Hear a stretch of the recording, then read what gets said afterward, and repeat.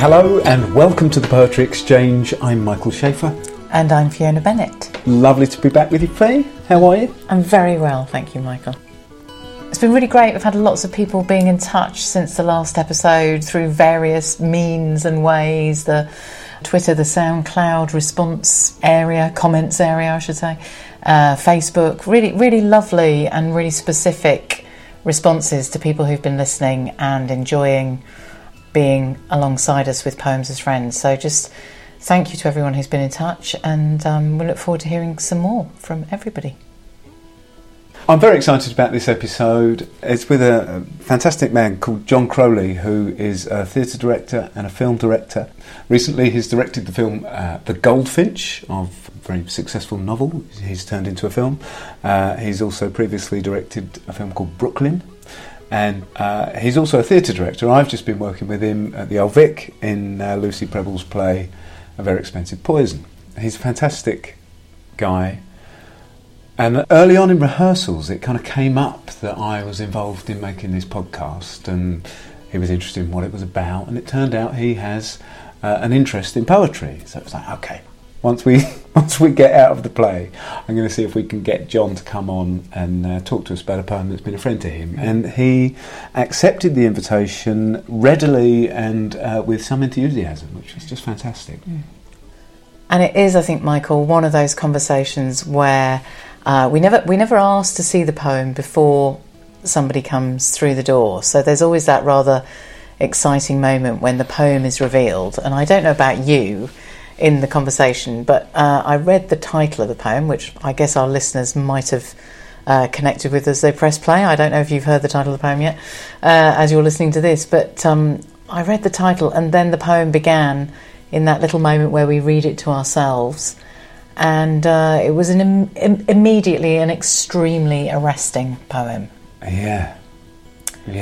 And I think, I just hope that for everyone listening that they get taken inside this extraordinary poem with the same level of surprise and journey and expansiveness that I felt in the experience of being with you and John with it. So without further ado, you'll be listening to myself and Fiona talking about The Death by Heroin of Sid Vicious by Paul Durcan, the poem that's been a friend to John.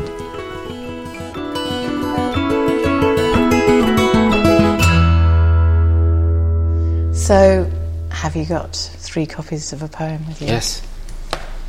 Would you like to? I think I have it. That'd be lovely. Thank you so very much. Bottom half.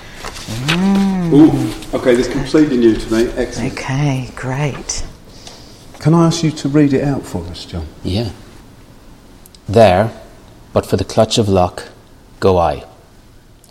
At daybreak, in the Arctic fog of a February daybreak, shoulder-length helmets in the watchtowers of the concentration camp caught me out in the intersecting arcs of the swirling searchlights.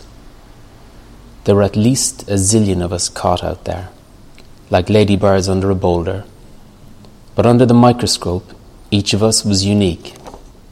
Unique, and we broke for cover, crazily breasting the barbed wire, and some of us made it to the forest edge, but many of us did not make it, although their unborn children did, such as you whom the camp commandant branded Sid Vicious of the Sex Pistols. Jesus, break his fall. There, but for the clutch of luck, go we all. Oh, it's just an amazing poem. Wow. And I didn't know it. You must know Paul Durcan, though. Yeah, I know Paul Durcan. Of him. But I didn't. Yeah, more of him, right, to be honest, than knowing him well. I'm not sure I understand what's going on. Okay. Let me come at it from this way. Durcan is one of the greatest poets to come out of Ireland, in my opinion. He may not be as well known, certainly not as well known as Seamus Heaney or maybe even some of the other contemporaries, but he's a completely distinctive voice. And I think that what struck me about this poem, and I read it a long time ago, was that it was pulling together 2 sets of imagery, both of which were very, very familiar to me. into a context which indeed didn't make sense to me either. And somehow blasting a light on the human condition in the middle of it all. Although that last bit of the sentence didn't really strike me till years later. So Paul Durcan was the first poet I owned. So, right? It was the first book of poetry I went out and bought when I was 17. And the idea of owning a book of poetry was an odd thing. I didn't, my brother was a big reader, my sisters were readers, but I don't know, maybe it's a prejudice against poetry, maybe it's too specialised. It felt like an odd thing to actually go and buy. Poetry you did at school, and there were a few poems that absolutely knocked the top of my head off in school. Proof Rock being the one. That was, I can remember the Tuesday afternoon when that right? So I felt like I had a relationship to poetry, but it was almost like secretive. And actually going into the shop to put cash on the barrelhead, as it were, and buy this book, and I almost felt slightly self-conscious buying this book of poetry. And I loved the slightly crazy sense of humour in his work, which skewered at the time how strange a place Ireland was in the 80s, where you had priests lecturing and bishops lecturing everybody, and then it turned out that they had 3 love children on the side and things. And he was ahead of it all in conducting all of this and in writing poems which absolutely nailed the hypocrisy and were laugh out loud funny, but also with a real lyrical gift. He also seemed to have a gentle humanism in him, a generosity of spirit. So the combination was very, very unusual and entirely appropriate to helping you understand slightly confusing times. Like a lot of kids growing up in school in the 80s, post-punk was a very, very big thing, as was heavy metal, and the two never really met. And I also loved David Bowie, which was somewhere else entirely. So I was quite sort of Catholic in my taste, should we say, right? I just seemed to love it all. But I also do remember buying a copy of Nevermind the Bollocks by the Sex Pistols. This is in 1985, okay? Long after it's done and dusted. This is, at that point, the album, you could say, was heritage. But the colour of it and the sound of it had lost none of its potency on my 15-year-old ears. It felt like a dangerous, slightly incendiary thing to put on the record player. And the other side of this is a language of something which I was very familiar with by then, which is this sort of escape movie, the Second World War, The Great Escape. So the well-worn tropes of the searchlights, of going under the wire, and of, and all of the helmets, and to intersect these two things, which have no relationship to each other in terms of time, sort of fused my brain in a not very good way. The first time I read it, I just had the same reaction to you, which is, well, I don't get that.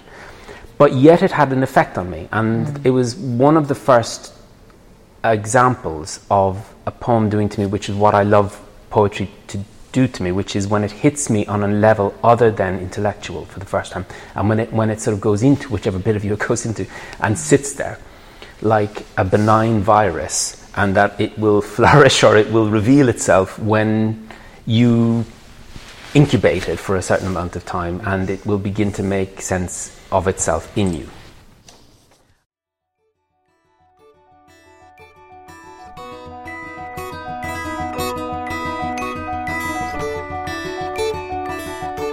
That's what I love about this poem, and that's why it felt like it opened up a little bit of an interior landscape to me, and helped me trust that your understanding doesn't have to just be conscious understanding. But some of the really interesting things that happen are the things that happen when words reveal themselves later on, whether that's through rehearsal, through performance, or with poetry, just through quietly rereading and returning to it a few years later, which is what happened with this. I hadn't read it for many years, and the copy that this is photocopied from is from the anthology Being Alive, and reading through it, and bang, there it was, and I maybe hadn't read it for 15, maybe even 20 years, and it made a lot more sense to me then. maybe because I've read a lot more poetry in the meantime, or maybe because it's just been sitting in there all those years. I don't know. But it then began to strike me as quite a major poem, actually, as a huge poem in which he sort of unpacks or echoes two different kinds of nihilism. One which is a grand-scale historical nihilism of death camps, with a sort of, dare I say it, lighter kind of nihilism, but the nihilism which I understood when I was 15, which was the pop culture nihilism of punk. And that's why I find it quite moving, the poem as well, is that it still has an expansiveness to it and a generosity of spirit to it. Yeah. And a compassion to it, rather than a more closed, shut down quality. I loved what you were saying about it's not necessarily an immediate intellectual understanding, if anything, far from an immediate intellectual understanding. And yet, I wanted to ask you how much the language itself is in some way part of that. With this, definitely. The language in this is very particular and unusual rhythms. It doesn't offer itself up at all. And it's, one of the things that he is famous for is his own readings of his poems. He's an incredibly performative reader. And you may know him from, he recorded a song with Van Morrison called In the Days Before Rock and Roll. I don't know. And he speaks, the closest thing to the way he speaks is he's almost like an Irish Christopher Walken. It's almost like the emphasis is off and in an odd place. And that gives it a gloriously jangly, particular quality to itself. So it feels like it has that in there. And when you're reading it aloud, it catches you out. It doesn't quite want to trip off the tongue. And it slows you down all the time. And he has a very emphasized, enunciated quality. It's not slipping along quietly. It's a difficult read. How did it feel reading it just now? It sort of feels like it's got quite an undertow, or it pulls you back, and then the end is a sort of emotional release. There's something very. That last blessing is very emotional, and the repeat of the, But I also the thing that struck me is that the clutch of luck. It may well be a colloquial phrase. I don't know that I've ever heard it. It may be. I know he was born in Dublin and grew up in Mayo, or spent a lot of time in Mayo, so. Maybe it's a West of Ireland phrase, but I don't know the clutch of luck, and it's such a particular sound and idea and an image. It's beautiful. Yeah, it's brilliant, isn't it, that? Yeah.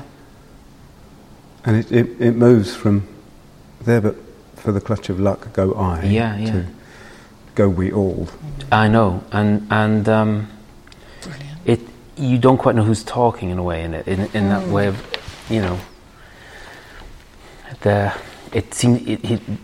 he seems to be the subject at the start. Shoulder-length helmets, watchtowers, concentration camp, caught me out in the intersecting lights. He's caught. A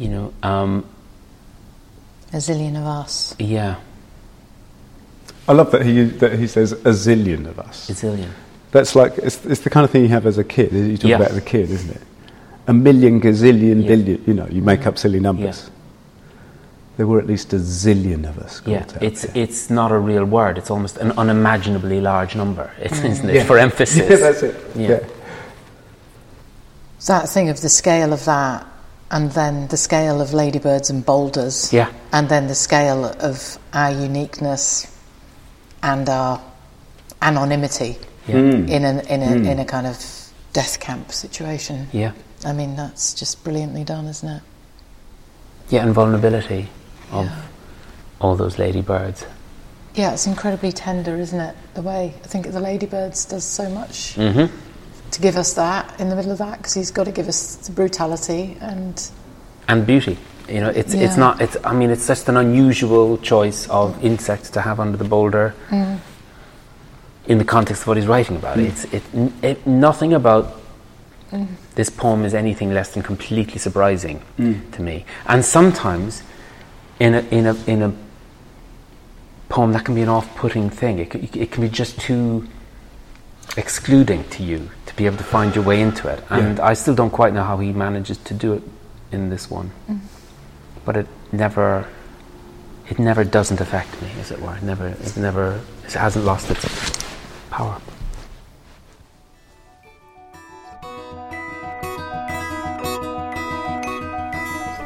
So just in that, for you, that turn that happens around the unborn children, such as you, whom the Commandant branded, how do you make your way through that?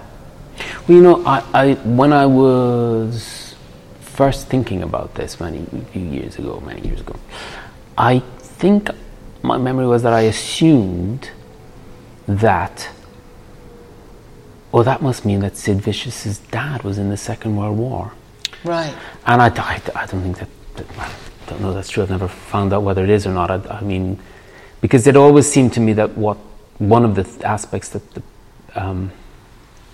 punk iconography was doing was sticking it to the sense of what happened to the country after the Second World War, either the triumphalism or the failure of it in some sense. And it was mocking. It was the younger generation going, you know what, I'm going to wear a swastika. I'm not going to listen to you telling me in the war we fought, So coming to it later on, that image struck me as one of the saddest images in it. And I wonder if that's because I'm a dad now. Right. Which is, so I don't know, the desperate idea of unborn children. I mean, literally, you think, God, what does that mean? Somebody died before he ever got to know his child, and it's a very, very particular image that just. Or the children they never got to have. Indeed. Yeah. Yeah. There you go. What do you make of Jesus break his fall? I think it's like a blessing. It's a blessing. It's the fall in a literal sense and in a biblical sense. So the great big biblical fall, okay? Sure. But in a death sense, in falling, dying, and in an imagistic sense, it's sort of the characters who didn't get away with Steve McQueen in the Great Escape, when they that rattle of machine gun and they get caught in the searchlights outside the fence. Yeah, I mean, it's brilliant the way you can simultaneously see all three falls happen in that image, in those 4 words, and just placed where they are right and there. And it's still happening. It's sort of, it's present tense. Yeah. It's as if he's observing it, going, "Oh my God, look at that! That's every one of us," and offering a blessing. Even though the blessing, I don't know that it doesn't feel to me like he's appealing to a real living Jesus. It feels like it's a phrase. God bless him. It's a form of saying, peace be with him. It's that rather than an actual prayer. Yeah.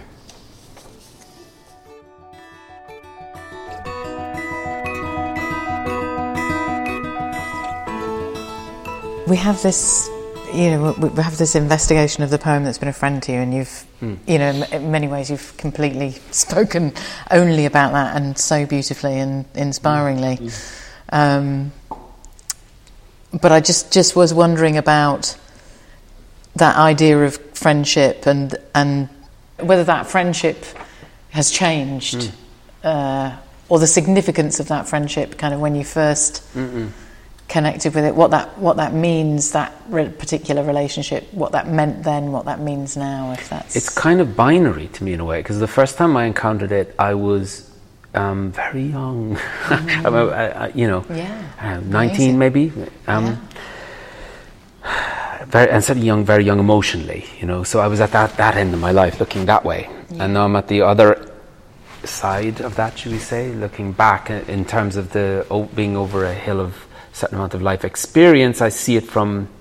It felt like that back then I I was on the other side to the poet's voice. You know, it felt like it was an attempt to make sense of the world through rock and roll and history somehow. You know, but the rock and roll was to the foremost.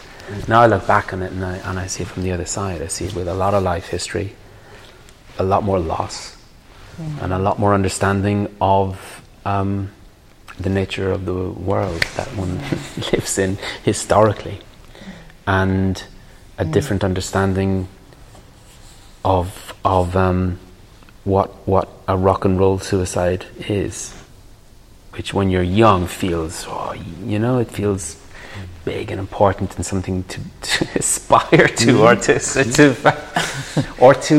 fetishize, or to worship, or to it has a power and a potency, because you can't imagine living past 30. You know, it's sort of, you don't want to be the man, you don't want to, and then you grow up, and you know all the good things that come with that and all the sad things that come with that. And so I would say I feel it feels, and it's only now that you're asking me about it, it feels very binary to me. It feels like there was one understanding of it, and now there's a richer understanding of it from the point of view of being closer to the age of the man who wrote the poem.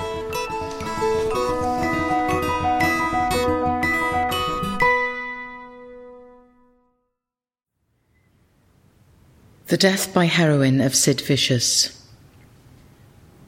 There, but for the clutch of luck, go I.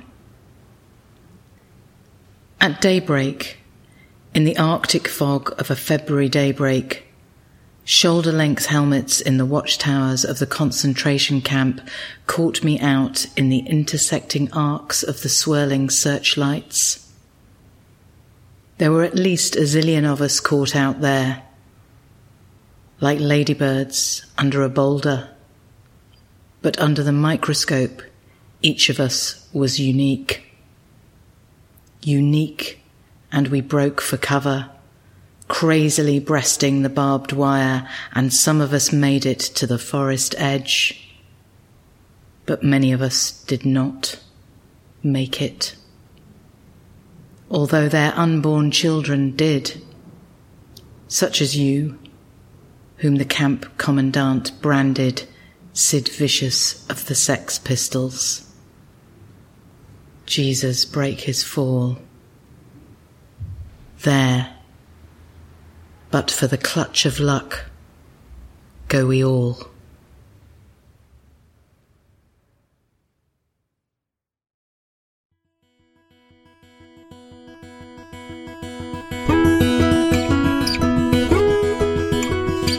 That was, of course, Fiona with the gift reading at the end there. Our thanks to Paul Durcan for allowing us to share the poem, and indeed to John for coming in and having that wonderful conversation with us and giving us his time and his incredible connection to poetry and the story around this particular poem, and for allowing us to share it with you.